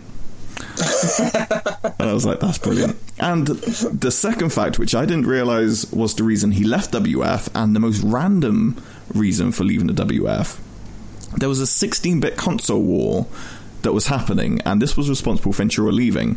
So it was a war between Nintendo and Sega during the early 90s, and apparently Sega does what Nintendo. That was their advertising. That was their. That is bitter then. That is good. It is. Sega does what Nintendo don't. I like that. And it led to the breakup of the commentary team, because during the early 90s, WF had a deal with Acclaim, but mostly focused on releasing games for Nintendo platforms. Jesse managed to line up his own deal for a game on the Sega Genesis. When Vince told Jesse the Genesis game wouldn't fly, Jesse told him to cram it with walnuts and quit the company. And unfortunately for Ventura, it was somewhat of a hollow victory, as his Genesis game never materialized, and it did exist in some form. In recent years, it's been discovered through screenshots and stuff, and it was going to be called Jesse the Body Ventura Wrestling Superstars, but little was known about the game, and it caused him to leave the WF. Mad that, right? Someone has got a ROM of that somewhere. A developer, an old game developer from the 90s or something. And you want it. Someone has that, and I want it. Mm-hmm. Someone's got to have that. The games pop up all the time, man. There's like this lost Sonic game that popped up just a couple of weeks ago from the Genesis era that has suddenly appeared online, and people have found it. This game is going to appear one day, and I, for one, can't wait. Yeah, Jesse's in a bit of a old school gaming collecting mood at the moment, so I probably shouldn't have told you that story. I've spent so much money, Max. So much money. So much. He came down to Brighton. First thing he did was we had to go to a retro game shop so we could find Mega Drive games. I will suck for Sega. What was my one rule? Oh, beautiful. What's your... Oh, you're making me cough. There we go. My number 4... Oh, another thing about Jesse Ventura before we move on. A thing I always appreciated about him, whenever the champion came out first, he would always call it, which I agree with. He would always, the champion should never come out first, Goldbiller. And it's true. And I hate it when champions come out first. They should always be the last entrant to the ring. Yeah. You've installed that in me as well. I never used to really notice. Now it drives me absolutely batshit. Yeah, New Japan are good at it. Their champion always comes out second. Yeah. But, WE have not... the last Wrestle Kingdom, they didn't... did you notice that they didn't do the just before the IWGP Heavyweight title match, they normally do that graphic where they show every former champion. They didn't do it this year. That's like one of my favourite bits of New Japan. Yeah, apparently that's come from Harold Mage himself, where he wants to get rid of that. And hey Harold, shove it up your ass. But you're right, it was so cool to see like everyone's that come previously. I wish WWE would do it, but then you have to see like Jinder, and we'd all rather forget.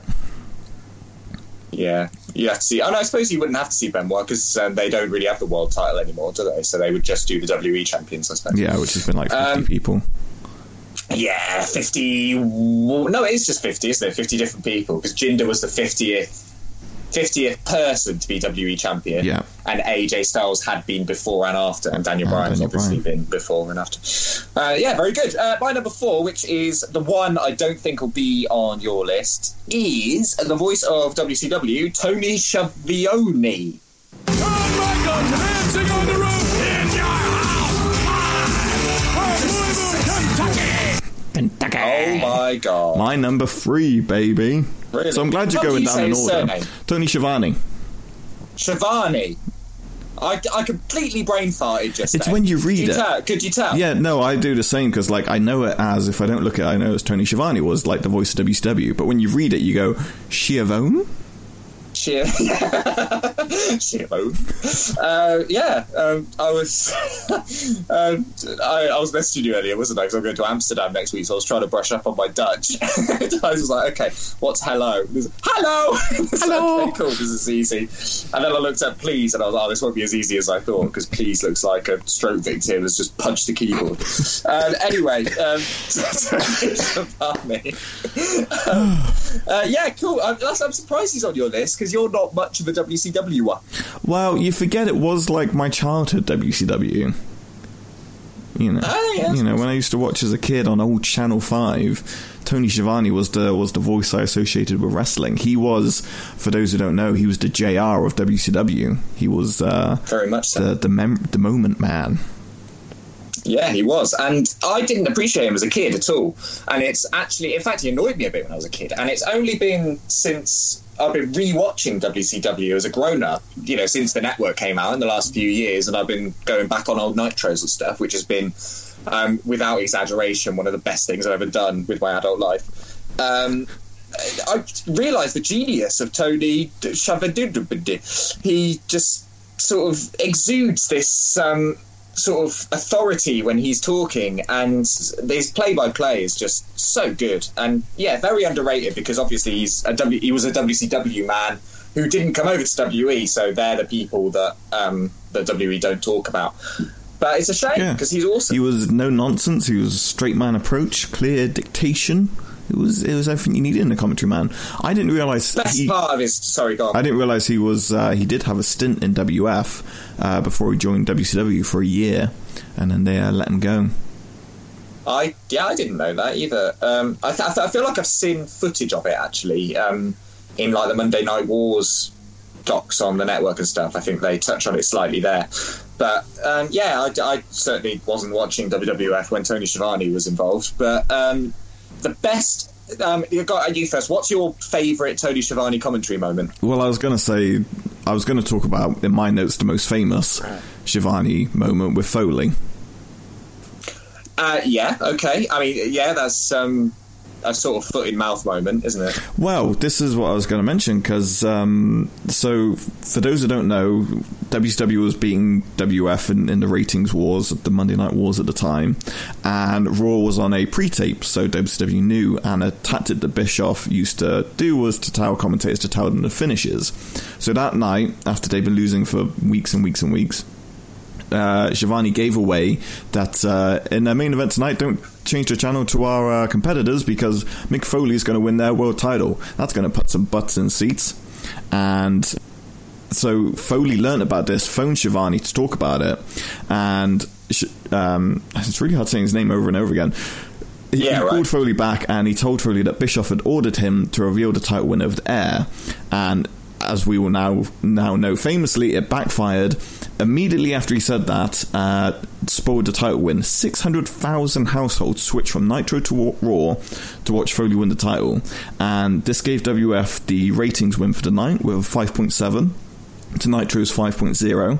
WCW's ratings never saw more than a 5 going head-to-head with Raw again, and then they sank below 5, eventually down to 3, and eventually, as we all know, the end of WCW. And this is always the pinpoint iconic moment. In WWF's narrative, it certainly is.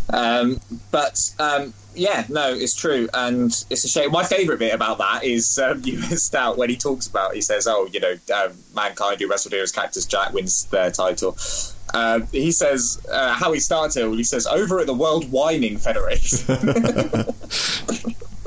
which I like. And also, I watched a Nitro that was on just before one of their World War IIIs. I never understood that, by the way, when I was a kid. Surely the first one's World War III, and then the next one, the next year, should be World War IV, and you should go up like that. But it was one of their World War IIIs, and it was on in January. The whole point of their World War IIIs was to outdo Royal Rumble, and Tony Schiavone says on commentary, if you're even considering watching that Royal Fumble. So he was good at his dad joke puns. I really enjoyed that. He was. They were appreciated. What's your favourite call, Dan, from Schiavone? My favourite call from Schiavone is when the night that Hulk Hogan turned heel and joined the NWO. And then Hogan does his talk in the ring with Mean Gene. Look at all that crap in this ring and all that. And then when the show, how he signs the show off, how Tony Schiavone signs the show off, how it goes off air. The camera is on them. Tony Schiavone, Bobby Heenan, and there was someone else at the table. I can't remember who it was. Dusty Rhodes, I think. They're all just sitting there, and Tony Schiavone just plays it perfectly because he's at a loss for words. It's such a massive thing that Hogan has turned heel, and he just goes, well, just gives up. He said, well, from all of us, this was WCW. Hulk Hogan, you can go to hell. Hulk Hogan, you can go to hell. And it's just done so seriously, and he just sort of just shrugs, and he's like, it's inferred like there's nothing worth. Why am I doing this shit? There's nothing worth fighting for anymore. Do you know what I mean? Like the worst has happened, and it's just watch it if you can't remember it or if you've never seen it because it's brilliant. Just the end, just the last 30 seconds of that show is brilliant. Just the way he plays it is amazing. Nice, I like that. This is a weird fact I didn't know about him. After WCW and the war, I always like saying after the war because it makes it sound. For people who don't know wrestling, it's just like you weren't there. You weren't there, man. You didn't live through it. So after the war, he went and worked at Starbucks. Like not even as like a manager, just a barista, cleaning the floors. This is right after WCW closed their doors. And there's an interview with him where he said, "I started working for Starbucks because I had some extra time, not because I was desperate and needed money, but I love Starbucks and I had extra time on my hands. And I thought, you know what, I'm going to give it a shot. And I did it for 15 months and thoroughly enjoyed it. And you know, what the hell? Why not?" Yeah, totally. But imagine just like after the war and you're a wrestling fan and you go in and get a pumpkin spice latte of Tony Schiavone and he in that voice. Yeah, that'd be amazing. What's the name of the wrestler? I've completely blanked his name. He was he was famous in ECW for he came in as the NWA champion and like threw the belt on the floor or like stamped on the belt and said it meant nothing. Who am I thinking of? I always hate when people do this to me because like I can't think of it, and then all knowledge in my head immediately goes, "You're fucked. You're not going to help anyone." Shane Douglas. Remember Shane Douglas? I do remember Shane Douglas. After his wrestling career ended, he went and worked in Walmart. Nice. Yeah, which is good, isn't it? He's very much a real life Mickey Rourke wrestler character, sort of working that day job and doing those indies and being loved on those indie shows, but then going back to Walmart and being sad. Oh, now I'm just thinking of the wrestler. You know what my favourite bit in that movie is? I need to watch that, man. I need to watch that again. I haven't seen that for a few years. And we've been speaking about Marissa Tomei quite a lot this week. So Marissa Tomei is so hot, it's not even a joke. Right. But my favourite moment of that whole movie is when he's walking around the back of like the Walmart, the deli counter, wherever he works and stuff, and they pipe in the crowd and he's like getting warmed up. And he goes through like the curtain into the back of their stock room, and he steps through the curtain and the music just cuts off. The cheering. Yeah, and he's alone, and I'm like, I fucking love that movie so much. That is awesome, and so many cameos. Like Cesaro's in it, R-Truth's in it. Yeah, all these sort of loads of faces that you wouldn't have necessarily known watching the wrestler back in 2007 or whenever the hell it came out. But you would definitely know now. Cesaro with long hair, I think. Jumping back to Tony Schiavone before we move on. Have you listened to his podcast? No, I was going to bring that up, actually. So he has a podcast with Conrad, who does podcasts with everyone in the world. Yeah, selfish bitch. He's, fair play to him. Yeah. And he's married to a Flair daughter. Not that one. And, the show with Tony Schiavone is really funny because you say about that voice, and he's still got that voice. He sounds exactly the same. But, like, he's swearing and stuff, and that voice doesn't suit swears. Yeah. Do you know what I mean? Well, yeah, you know him so much for so many years as kind of like a respected announcer. Yeah. It'd just be weird. And also he doesn't remember. So Bruce Pritchard, when Conrad does his show with Bruce Pritchard has the good grace to, if he doesn't remember something, he'll bullshit or make something up or something like that. Tony Schiavone, Conrad will ask him this really deep, interesting question about a really important moment in WCW, and Tony Schiavone's just like, I can't remember, I've got no memory of that. And they're like, okay, we just move on. Brilliant. I like that. It was good. Okay, my number 2, flying through this one, which is good because we had a long interview. Yeah, exactly. No, it's good. This is a good paced show. I like it. I'm feeling good today. Can you tell? Yeah, you're in a perky one. We're in high spirits. Maybe this will get the listeners back. Yeah, you bitches. Don't like our adverts at the start. I'm not bitter. It's fine. That's fine. That's why we seamlessly threw them in the middle. No one even noticed. People are buying Monkey Banana stuff and subscribing to Fight TV and not even knowing why. Like, we subliminally got in their head. Sorry, Power Slam TV. No, Fight someone else. You can edit that. Listening to they're subscribing to Power Slam TV. You fucked it. It's all good. No, do it in post. Oh, we can say goodbye to them. It was nice while it lasted. My number 2 is one of my absolute favourite commentators. Actually, no.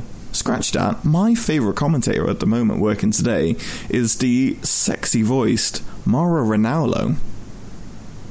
Excellent shout, and not on my list. Yes. That's all I care about. So I'm going with 3. It's going to be 3 then. Like I said, it's going to be a nice hat. Nice hat trick in the middle. Yeah, you're confident on number 1, Irie. It's like when we did cruiserweights, and you can't name anyone but Rey Mysterio as number 1. Yeah, exactly. It's just standard. So, Rey Mysterio. Sorry, I know we don't like to talk about stuff that's happening right now that much because we don't like to date the shows. But Rey Mysterio against Andre Cien Almas on SmackDown last week. The dude, did you see that move he did when he slid out the ring under the bottom rope and then basically hit a sunset flip powerbomb on Andre Cien Almas on the outside by sliding out the ring. The dude's in the twilight of his career. He's been wrestling since before or around the same time we were born, and he's still busting out shit like that I've never seen anyone do before. He's made a deal with the devil somewhere along the line because the Rey Mysterio I saw who left WWE and the one that's come back is not the same person. He's in the best shape of his life. He's doing shit I've never seen before. Someone did a side-by-side of where he does this step up onto the middle rope, plancha over into the Hurricane Head Scissors, which he did against Psychosis, and then they put it when he did it with Andrade, and they're almost identical. Man, how can anyone not appreciate Rey Mysterio? I know everyone goes on about Chris Jericho and stuff because of, his longevity and stuff and how he's changed himself. Rey hasn't needed to change himself, and he's just remained this absolute staple in wrestling, and it'll be a sad day when he retires, but it's so cool that he's just as good as he ever was. Yeah. What a dude. I love him. He hasn't toned down, and I'm loving the idea of him and Andrade working together and Andrade being built up as the next Latina star. They're just fantastic together. The 2 out of 3 Falls match was unbelievable, and this was all given away on SmackDown. Yeah, so good. Is Rey going to be in the Rumble, or has he got a Rumble match? I can't remember. No, he's in the Rumble. Good. Yeah, he'll have a good show in there, I think. Yeah, I want to see him and Andrade as 1 and 2. Give us another little tease going into, and then fuck it, give him a Mania. I don't give a shit. Yeah, man. God, Rey, we love you. But more. Sorry, as you Ranallo is another one where I know his name. I say it every single week, but if you read it, it throws you off. More Ranallo. Yeah, I know what you mean. Mario. So he's the lead announcer on NXT, as everyone knows, and he's considered amongst everyone as one of the best announcers in a very, very long time. And he is, drawing from his experience in MMA, he just does the best job. Like we were saying with Taz earlier, he puts integrity into the wrestling. He will make you believe anything that's happening in that ring, and he'll get you just as pumped, like for a normal kind of match, but you'll be on the edge of your seat if Ronaldo's on his game for TakeOver, which he is every single time. And his hype levels, have you ever watched the ones where they do they like GoPro at the announce tables and they just film Ronaldo getting invested into it? Oh man, you need, if you like them, you need to watch this Nigel McGuinness documentary on the network. Done. Are you getting paid or something? No, there's a great moment of that. No, sorry, it's just really good. Well, I love Nigel. I've always loved Nigel McGuinness. He's awesome as a wrestler and a commentator and a person. He's just a man. He was dealt a shit hand in his career, but was still amazing.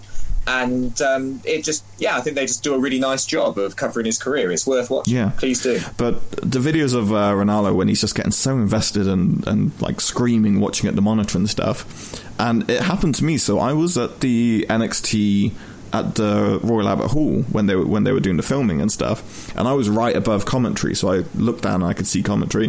For one match, I ended up just watching him. He was just like bouncing up and down in his seat non-stop, and right before the cameras went live, he was just doing this little dance and just dicking with Nigel and just kept dancing, and then went live and he was like, "Welcome to NXT," like immediately, and I was like, "True, I love you for that, I really do." Yeah. And as I said, at takeovers, he gives a big fight feel. I don't know if it's the voice or what it is, but every match has a big fight feel about it. I think it's the voice and the knowledge. Like we were saying about Taz, you can Mauro Ranallo knows his shit. He knows all the moves. He knows exactly what all the moves are called. He's done his research on every wrestler on the card and knows their history. And that combined with his awesome sportscaster style voice just makes for a much better show. Yeah, and you can tell he's a fan and always was. I didn't know that he used to do commentary like back in college and stuff, and worked for a couple of promotions around Canada before he went into kind of like the MMA and all that kind of background, the journalist side of things, and the MMA commentary. So he's always been a fan of wrestling, and that shows in the way he talks. Like, you can hire a guy 100%. who's a journalist, but I do think you need an absolute passion to get into it, like purely. And he's also a great role model for people who suffer from like depression and bipolar. He's been such a outspoken, publicly speaking about issues with mental illness, which a lot of people don't talk about, and he does such a great platform to kind of advocate that, and in a non-apologetic way. He doesn't tiptoe around it at all, and that's something I really respect as well. Yeah, totally. Yeah, more people need to do that. I think there'd be less tragedy going down if more people were like it. Yeah, exactly. And a weird fact that I didn't know, it was actually Michael Cole who first made contact with Ronaldo back in 2015 about the possibility of coming to WWE. So we've got Michael Cole to thank for it as being the big push. And Ronaldo stated that he was really confused when he saw that Cole followed him on Twitter. And he contacted him and said, would you be interested in pursuing some employment possibilities with WWE? Nice. Cheers, Michael Cole. Cheers, Mike. And Michael Cole, also got Nigel McGuinness the job, as is documented in the WWE document. Which you can get for $9.99. You can get for $9.99. It's worth it. It's $9.99 for this month. Is worth it for that Nigel McGuinness document. And you got the Royal Rumble coming up. Man, yeah, come on, Vince. We're getting you some subscribers, mate. Help us out, or Michael. He seems to let's talk to Michael. Iris, we're the Ant and Dec of wrestling. Get us in. Imagine us backstage doing Ant and Dec style stuff, like presenting with interviewing wrestlers, like doing promos backstage and stuff. That'd be money. In like Britain's Got Talent or whatever, and they're just like waiting at the curtain, and they're all like, "Ooh, nervous" and stuff. Just imagine us doing that, turning around, talking, and then Regal being like, "Who are they talking to? There's no camera there." Yeah. That would be so good, but it needs to happen. Let's find anyone. Let's just find an indie fed or something, and Ant and Dec for. Okay, that's how we'll sell in emails. Who's Ant and who's Dec? You're definitely going to develop the drug problem, and I really want to work with Holly Willoughby. So, and you're the closeted homosexual. Guilty, yes. Cool. No, I'm down with it. It's true on both counts. Fuck you. You'll go. My go. I'm on my number 3. Keep up. So, How are you? I know. So. Oh, I'm just going to sit quietly for the next 3 then, shall I? Yeah. I've done Taz and Tony Chavillon. So now I've got my number 3, which is, we talked about him a bit, the big man himself, Vincent Kennedy McMahon. No, what about?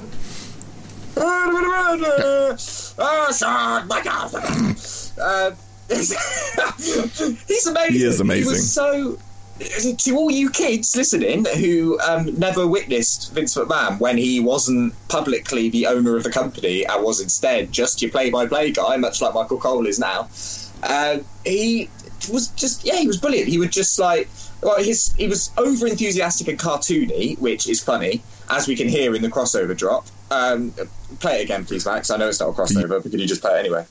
Yeah. Shawn Michaels dancing on the roof in your house. It's literally so into it. Live from Louisville, Kentucky.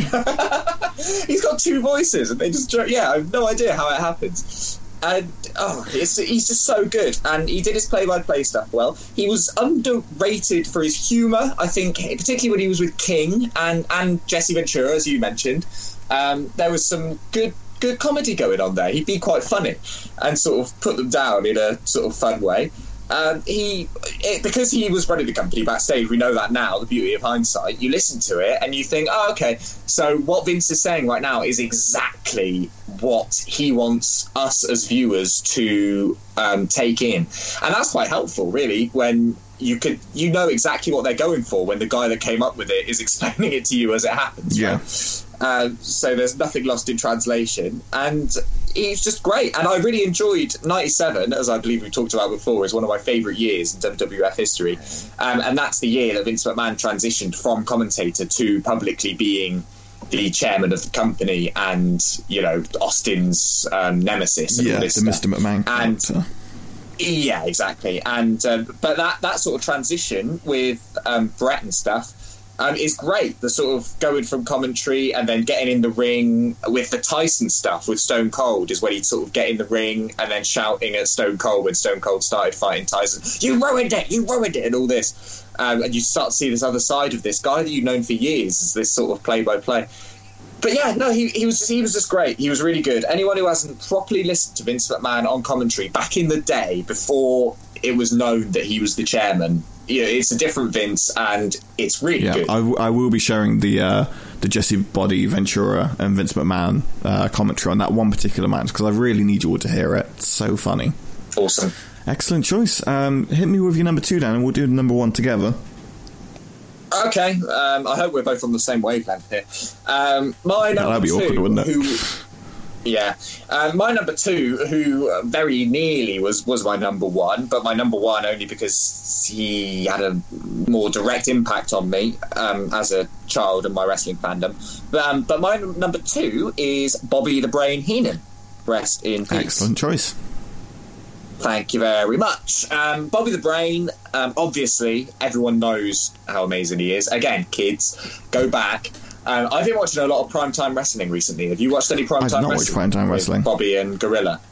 There's loads of it on the network, years and years, and it's amazing. It's like a talk show, but it's just Bobby the Brain and Gorilla sitting there talking to the camera and each other in a studio. This match I'm going to show on Twitter is from Primetime, and when they throw to commercial break, it will go to Gorilla in this like SMTV kind of 90s talk room, and then it'll be like, we'll be right back after this break and see what happens in this match. Yeah, and they bring in and they just show the highlights of matches that have happened that week. Because this was pre-Raw, right? This was your weekly television show, so it would just be showing you highlights to keep people up to date who weren't going to the live shows. And it's just brilliant. You could put on, honestly, any one of those episodes, and Bobby Heenan and Gorilla, you know, because they're a great team, but Bobby Heenan's delivering the comedy, and every episode is just hilarious. And Bobby the Brain just doesn't let up. He's just, funny on every episode, some great quotes. You don't even have to be a wrestling fan to sit there and enjoy it, because Bobby the Brain Heenan was so funny. And and smart with his humour that he could have succeeded in anything. He could have been a talk show host, he could have been a stand-up comedian, he could have been a radio star. He just happened to choose wrestling, but he had the ability to he just had that personality. He could turn his hand to anything. And that's what makes Primetime so good as a show. Now, as for his commentary during matches, I always point to Royal Rumble 92, we talked about it last week, I believe, as just the greatest commentary performance ever. What did you laugh for? No, it's just because immediately popped into my head what we were talking about. It's a skirt. When he's talking about Roddy Piper. Yeah, exactly. Yeah, exactly. And his selling of, again, we talked about it in the last show, but his selling of Ric Flair throughout the whole match, because he really wants Ric Flair to win.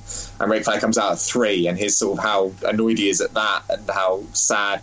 And yeah, it's fantastic. And actually, Royal Rumble 93, if you've ever watched it, was the last Royal Rumble, or the last pay-per-view that Bobby Heenan ever commentated on for the WWF before he jumped to WCW.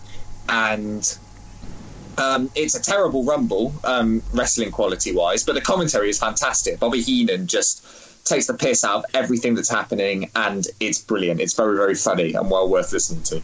Nice. I like the sound of that. Yeah, and obviously Heenan when it comes to Hulk Hogan and all that kind of stuff as well. He's just too funny and just too good at his job. Where he's amazing. What a cruel twist of fate that the guy dies prematurely of not only cancer, which is sad enough, but a cancer that leaves him unable to talk for the last few years of his life, when the man was the best talker ever. And and in this podcast era, give Bobby Heenan with a podcast, man. He could talk about anything, and I would listen every day. Like, just anything. It wouldn't have to be a wrestling podcast. He could just sit there and chat about what's going on in the news. He could get any guests. He could just talk about anything, and he would make it the most entertaining thing you've ever heard. He was almost like a different person when he passed away, which was such a shame, because as you say, the voice was so iconic, and the quick-wittedness. He would have made an absolute killing in today's market. I watched an old Slammies from the early. In fact, it was these Slammies that had Vince McMahon singing "Stand Back" on it. And Bobby Heenan was there, and it was when he had his neck trouble, so he was in his neck brace, but he had a bow tie onto the neck brace, which I thought was amazing. Oh, that's beautiful. It's just little things like that, and he'll do that, and he won't ever acknowledge it or make a thing of it. It'll just be there, and that makes it funnier. Oh, Bobby Heenan, you treasure, and him and Monsoon. There's not been a better teaming. So just honestly, go if you're ever at a loose end, just put on any episode, just close your eyes and scroll on Primetime Wrestling and just whack on anyone, and they're all brilliant. They're just so fun. There we go. So number 1 then, I think it's safe to say that we've got the same one. Am I correct? I'm going to say I believe good old so. JR. JR Jim Ross. Boomer Sooner. Dancing on the roof in your house.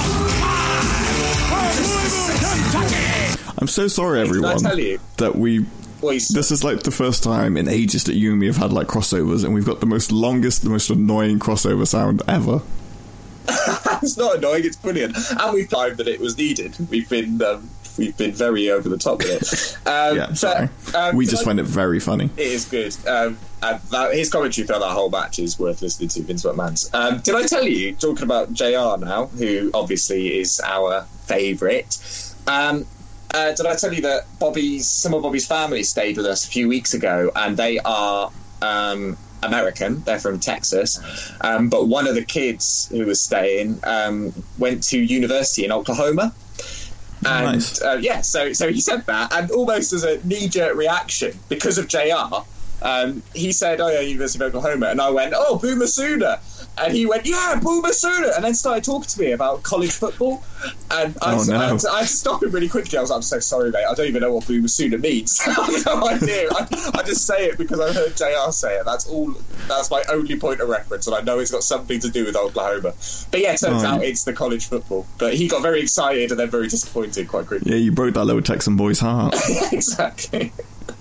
You're going to Texas in a couple of months. Just walk around saying it and see what kind of reactions you get. I think just shout Boomer Sooner at people. But we'll see what happens. But I'd be better off doing that in Oklahoma, wouldn't I? True, but I just want to get some reactions. All right, I'll film some reactions and we'll put them on the YouTubes. Thank you. Appreciate that. Jim Ross, he's the voice of WF. He's the most famous example of people knowing a wrestling commentator, I would say. He's what everyone knows. He commentated for the NWA back in 1974, which is where he found his love for wrestling. And the thing with JR, he can call wrestling at such a blistering pace of wrestling matches, but never get tripped up on himself. Could in his heyday. In his heyday, yeah. Like, cerebral palsy happens and shit goes down the pan. He hasn't got cerebral palsy. He's got, oh God, what's it called? It's not cerebral palsy. That's the wrong thing. That's the muscle wasting. Bell's palsy. Bell's palsy. Cerebral palsy. It's been a long day for me. There's a punk band that I used to be quite a big fan of from New York, I believe, and they were called Cerebral Ballsy, which I thought was a brilliant name. So edgy. Yeah, I know, it's funny though. And Jim Ross's phrases, as we mentioned, Boomer Sooner has got Jesse connecting with people from the States, and the famous example is Kevin Owens learning English from watching JR's commentary and believing that slobberknocker was a genuine term of English. A genuine term, yeah, and he learned things like the human anatomy. He learned quite quickly in English because of the way JR commentates, especially when people are in submissions. You learn that pretty quick. It's very true. And the most famous line, which I think even non-wrestling fans will know, Mankind versus Undertaker, as God is my witness, he is broken in half when Mankind gets thrown off the top of the cell. Very famous. Do you remember when we were about... we're being very vague about JR here, but everyone knows who he is and how good he is, surely, so we don't have to go into super detail. But do you remember when a YouTube video went viral in like 2005 or 2006 of JR My Ass? Yes, 30 I do. Men will enter my ass, and all that, and it was like someone had just chopped up JR stuff and saying my ass and made it a rap, and it was funny. But that video got so over, right, that one of the most successful AMAs, Ask Me Anythings, that Reddit have ever done on Squared Circle was with the guy that made that YouTube video. Brilliant. Yeah, it was like, hi, I'm the guy that made the JR My Ass video. Ask me anything. Everyone's like, yes, we will. And and it was like a real hit. How amazing is that? Well, and it's something that you feel like just you and me would have found, or me and some friends, but yeah, that shit was worldwide. It was global. Loved it. You know what I'm listening to at the moment by coincidence? There's a lot of coincidences this week. Twitter vote for us commentators when we get a commentator as a guest, and also this week I've started listening to JR's audiobook. So how is it? It's good, but I think I'd rather read it, because JR, for how amazing he is a commentator, the man cannot read. I mean, he can, obviously, but he read. Like children. When children read out, it's like, once upon a time there was a dog, and they've got that sort of hesitation while they're talking, and it's not natural. Yeah. That's how JR reads his audiobook. That's weird. Yeah, and it's like, you're one of the greatest talkers of all time. Why are you talking like that? And you wrote this. It's not like you're reading someone else's thing. This is you talking. This is your life. Yeah, and it's almost like he does like a little joke in his book, but he delivers it wrong because it's all like he didn't know that the joke was coming. So like, it's like he wasn't expecting the full stop, and then you hear him sort of go, and then he starts the next sentence. It's really weird. Oh dear. Oh, I love you, JR. Yeah, maybe stick to reading it will be a good one. In fact, I didn't know about JR until I was researching all of this. So during WrestleMania 15, Rock and Stone Cold kind of deal, JR had been out with Bell's palsy issue. Nailed it that time. He'd been suffering from a bad bout of it. But the Rock and Stone Cold really wanted him to call their match, and he was like, okay, fine, I'll do it. He was holding, like, while calling the match, he was holding the paralyzed side of his face up with his hand while announcing, so the words would come out of his mouth clearly. And it had been so bad, like the night before and following, he had to tape his eyes shut to get some sleep. Jesus. How much of dedication is that? Your friends beg you, it's like, no, I'm very ill, and fuck it, fine, I'll do it. And you're holding your mouth up so you can talk properly. That anecdote is how JR starts his book. That is the first page of his book. See, and didn't I deliver it in a much more entertaining way? You did, so yeah, you said it naturally. But, I have an ex-girlfriend whose mum has Bell's palsy, and it is no laughing matter. It is. It's hilarious. horrible person. Another fact, and she wasn't a girlfriend, she was a one-night stand. Who are you kidding? And another fact... What? Who do you think I'm talking... Oh, we'll talk about it off air. Okay. Name names. So this is something I really didn't know. He has a massive fondness for John Wayne memorabilia. Yes. And I did not know this. So in his cookbook, apparently, True Ringside Tales, Barbecue and Down Home Recipes, JR reveals that his father had been a huge fan of John Wayne, and much like the football, it was passed on to JR. Some of his prized possessions include one of John Wayne's cigarette lighters, a personally worn monogram shirt, and 3 pairs of cufflinks, one of which he'd wear every year at WrestleMania. Ah, that's nice. JR's barbecue sauce, when I go to Texas, that's something I'm going to hunt down. That's in supermarkets over there, right? Must be. So there was a period when JR's barbecue sauce was sold on WWEshop.com. And I have a friend who bought some T-shirts from WWEshop.com and thought, fuck it, I'll throw in some JR's barbecue sauce while I'm there. And forgetting or not knowing, and I wouldn't have thought about it either, I don't think, if I was there. It's a little impulse buy. But when you import food or drink from America, there are, especially when you're like 14 years old and don't have much money, the tax on that is horrendous. The import tax. And so he ended up having to pay like an extra 30 quid or something that he didn't really have as a 14-year-old, just to get this little tube of barbecue sauce or whatever it was. And yeah, he was, and I was like, "Oh, that was the sauce," and he just went, "Oh shit." Oh, bless! I'm gonna make a guess as I'll make a guess as to which friend that was off there. Okay, but JR's barbecue sauce I'm gonna find in America, and Broken Skull IPA, Stone Cold's beer. I want to try that as well. Nice. Can you do a little Got Till 5 vlog? Would you vlog for us? I'll vlog for you. When I'm over there, exclusively on wrestling, food, and drink. Yeah, and then I want you to get into a Booker T Stone Cold style fight in a supermarket. Which, when you watch that, not thinking of it as a wrestling thing, looks like a hate crime. Yeah, looks like a hate crime. 100%. Just watch it with the sound off, with the commentary off, and watch people get uncomfortable as they walk in. Booker T gets flour thrown in his face. It's awkward. I'm pretty sure my mum literally walked in on me when I was watching that once, and just like, I can explain. Yeah, exactly. Just slowly turned around and walked out. Like it would have been less awkward if she'd walked in and I was masturbating. Because that was just a norm in your household. Yes, as I used to say to my mother, West. Oh, so JR, like, we're not going to beat around the bushes. Like, you know why JR's the best commentator. Like, listen to him call wrestling. It's great. What's your favourite JR commentary bit? Skittles. Skittles. No, was that an interview or just a Raw that you did that? It was Raw. There was like a couple of running weeks where he'd have to do it, and it would get more excited each and every time. It was great. Fruity Skittles, rainbow Skittles or something. Yeah, it was great. I think my favourite JR call is whenever I think we had the sound drop at some point, and I'm going to find it now because I swear we have it. But it's JR calling someone a son of a bitch. Son of a bitch. I think it's like the greatest thing. Yeah, here it is. Yeah, we used that for a crossover drop, didn't we, a few years ago? Weeks ago? Years ago? What's going on? Feels like years ago. I hate you. But yeah, that is just one of my favourites. What about you? I've talked about this before. I think one of his finest pieces of work, which we will sadly never hear anymore, is his commentary when Chris Benoit wins the world title at WrestleMania 20. Yes. His whole monologue there about Chris Benoit's 18-year odyssey, everyone who said you couldn't do it, all this. He does a fucking smashing job with that. But also, the Raw where Lita turns on Kane and joins Edge.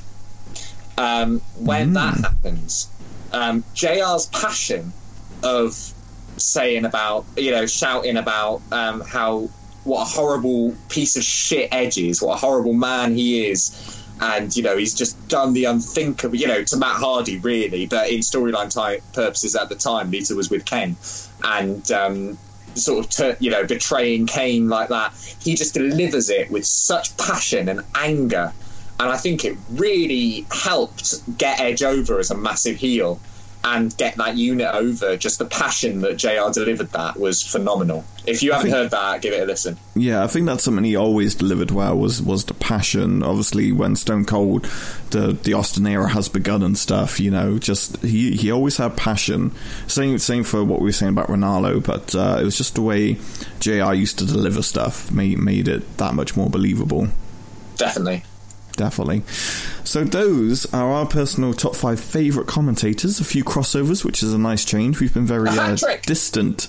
A hat trick, exactly. We've been very distant from each other lately, so it's nice to have that crossover back in our lives. Nice to be back. I feel closer to you than I ever have right now. It was a beautiful moment, and thank you for Colin to coming on. That's we just need to get more ring announcers. They seem to be like our favourite interviews. They're good talkers, man. They're good talkers, exactly. Yeah, they're good talkers. They're funny. They're just nice dudes. So we're just going to book commentators. And massive fans of pop punk. Yeah, right. Every announcer we've had, which is awesome. We're well up for that. More of that, please. Yeah, seems to be a pattern emerging. So thank you for Colin to coming on. As we said, check out the Kamikaze show coming up February 2nd at the Coventry Empire. Nailed that one. Fluid. And go check out his band as well if you're in Birmingham. Why not? It's at the Flapper. Why not? Mouth of the Midlands. Yeah, damn right. So yeah, thank you for that, and thank you to Jesse. I had a lovely time doing managers. This was fun. I really enjoyed this show. I really enjoyed this show as well. I enjoy every show, obviously, but this one I really enjoyed, and it sprung up out of nowhere. Like, we only obviously knew that we were doing commentators when, like, this morning or something. This morning, yeah. Yeah, and so barely any time to knock anything up, but it's been off the cuff and lovely. Exactly. Seeing as it came in second, I think it's only fair that next week we do, in a fortnight's time, we'll be doing top 5 women's matches. I'm surprised we haven't done that before. I know, we've done top 5 women's wrestlers of all time, which was a fun one, but we haven't done women's matches, and I think we're going to have some good ones in there. It's sort of good that we're doing it now and not back when we started, because a lot of good ones have happened since we started. Exactly. I think we've had the vast majority of great matches, and it's going to be weird because a lot of them are going to be very new and recent. Yeah. So looking forward to that one. We'll dig out some old ones because we're snarky pricks. Well, of course. That's what we do. Bit of Bull Nakano and Alundra Blaze. A bit of, I thought you were going to sing the Yokai song then. Bit of Bull Naka Boom Boom. Yokai, obscure reference for anyone that knows that one. We'll appreciate you being a fan. It's quite obscure, isn't it? It's alright though. Do you ever listen to podcasts though, and they bust out something obscure that you know, and you go, "Oh, that's lovely that they mentioned that." It's like they're talking to me. Exactly. There'll be one person out there that felt that from that. Has a little mark out in their bed of like, woo! Yeah. It was for me. So we're doing top 5 women's matches, and we also have an interview with a very good uprising talent in the UK scene who's going to have an amazing year, an amazing 2020. That's the OJMO. I'm very excited to have him on. I was at Pro Wrestling Soul, brand new promotion in London, that are doing their next show in March, and it's Pro Wrestling Soul Electric Boogaloo, and it's going to be absolutely great. And guess who won front row VIP tickets to the show? I'll never guess. Your boy. No way. I know, right? Amazing. So I'm getting mine in the post, right? Yeah, sure, mate. And he was never heard from again. So I spoke to OJ after the match, and he said he'd love to come on. I also saw a British Rounds match, and it was absolutely phenomenal to watch. But worth checking out on our Twitter page. And where can people find our Twitter page, Jesse? They can find our Twitter page, among many other bits of interesting stuff, at gottill5.com. Which has recently been updated because I had a batch of insomnia the other night, so I redesigned our logos and banners and stuff. So it all looks pretty and new, so go check it out. There we go. Awesome. And my D. Malenko article's still up there, I believe. And, it is. If anyone hasn't read that, read it. I wrote it a long time ago now, and I promise I will write a new one soon, he's been saying for the last year. But exactly. I will. We are on Steve's podcast next week following the Royal Rumble, where we'll be running down, because we don't do current shit on our own podcast. We bombard Steve's. Yeah, we invade others. So we'll be on Steve's Da podcast next week. Stay tuned for that. I think it comes out next Friday, or actually no, it's a bonus episode, so we normally upload it pretty quick, and we'll be running down the Royal Rumble, our predictions that we've made, and I'm very looking forward to doing that as well. So enjoy your time, whatever you're doing right now. Thank you so much for listening. Thank you to Colin. Thank you, Jesse. And I'm looking very much forward to the next show, aren't you? I can't wait. Thanks, mate. I like this job. Have a wonderful time, everyone. Thank you for tuning in, and we will see you soon.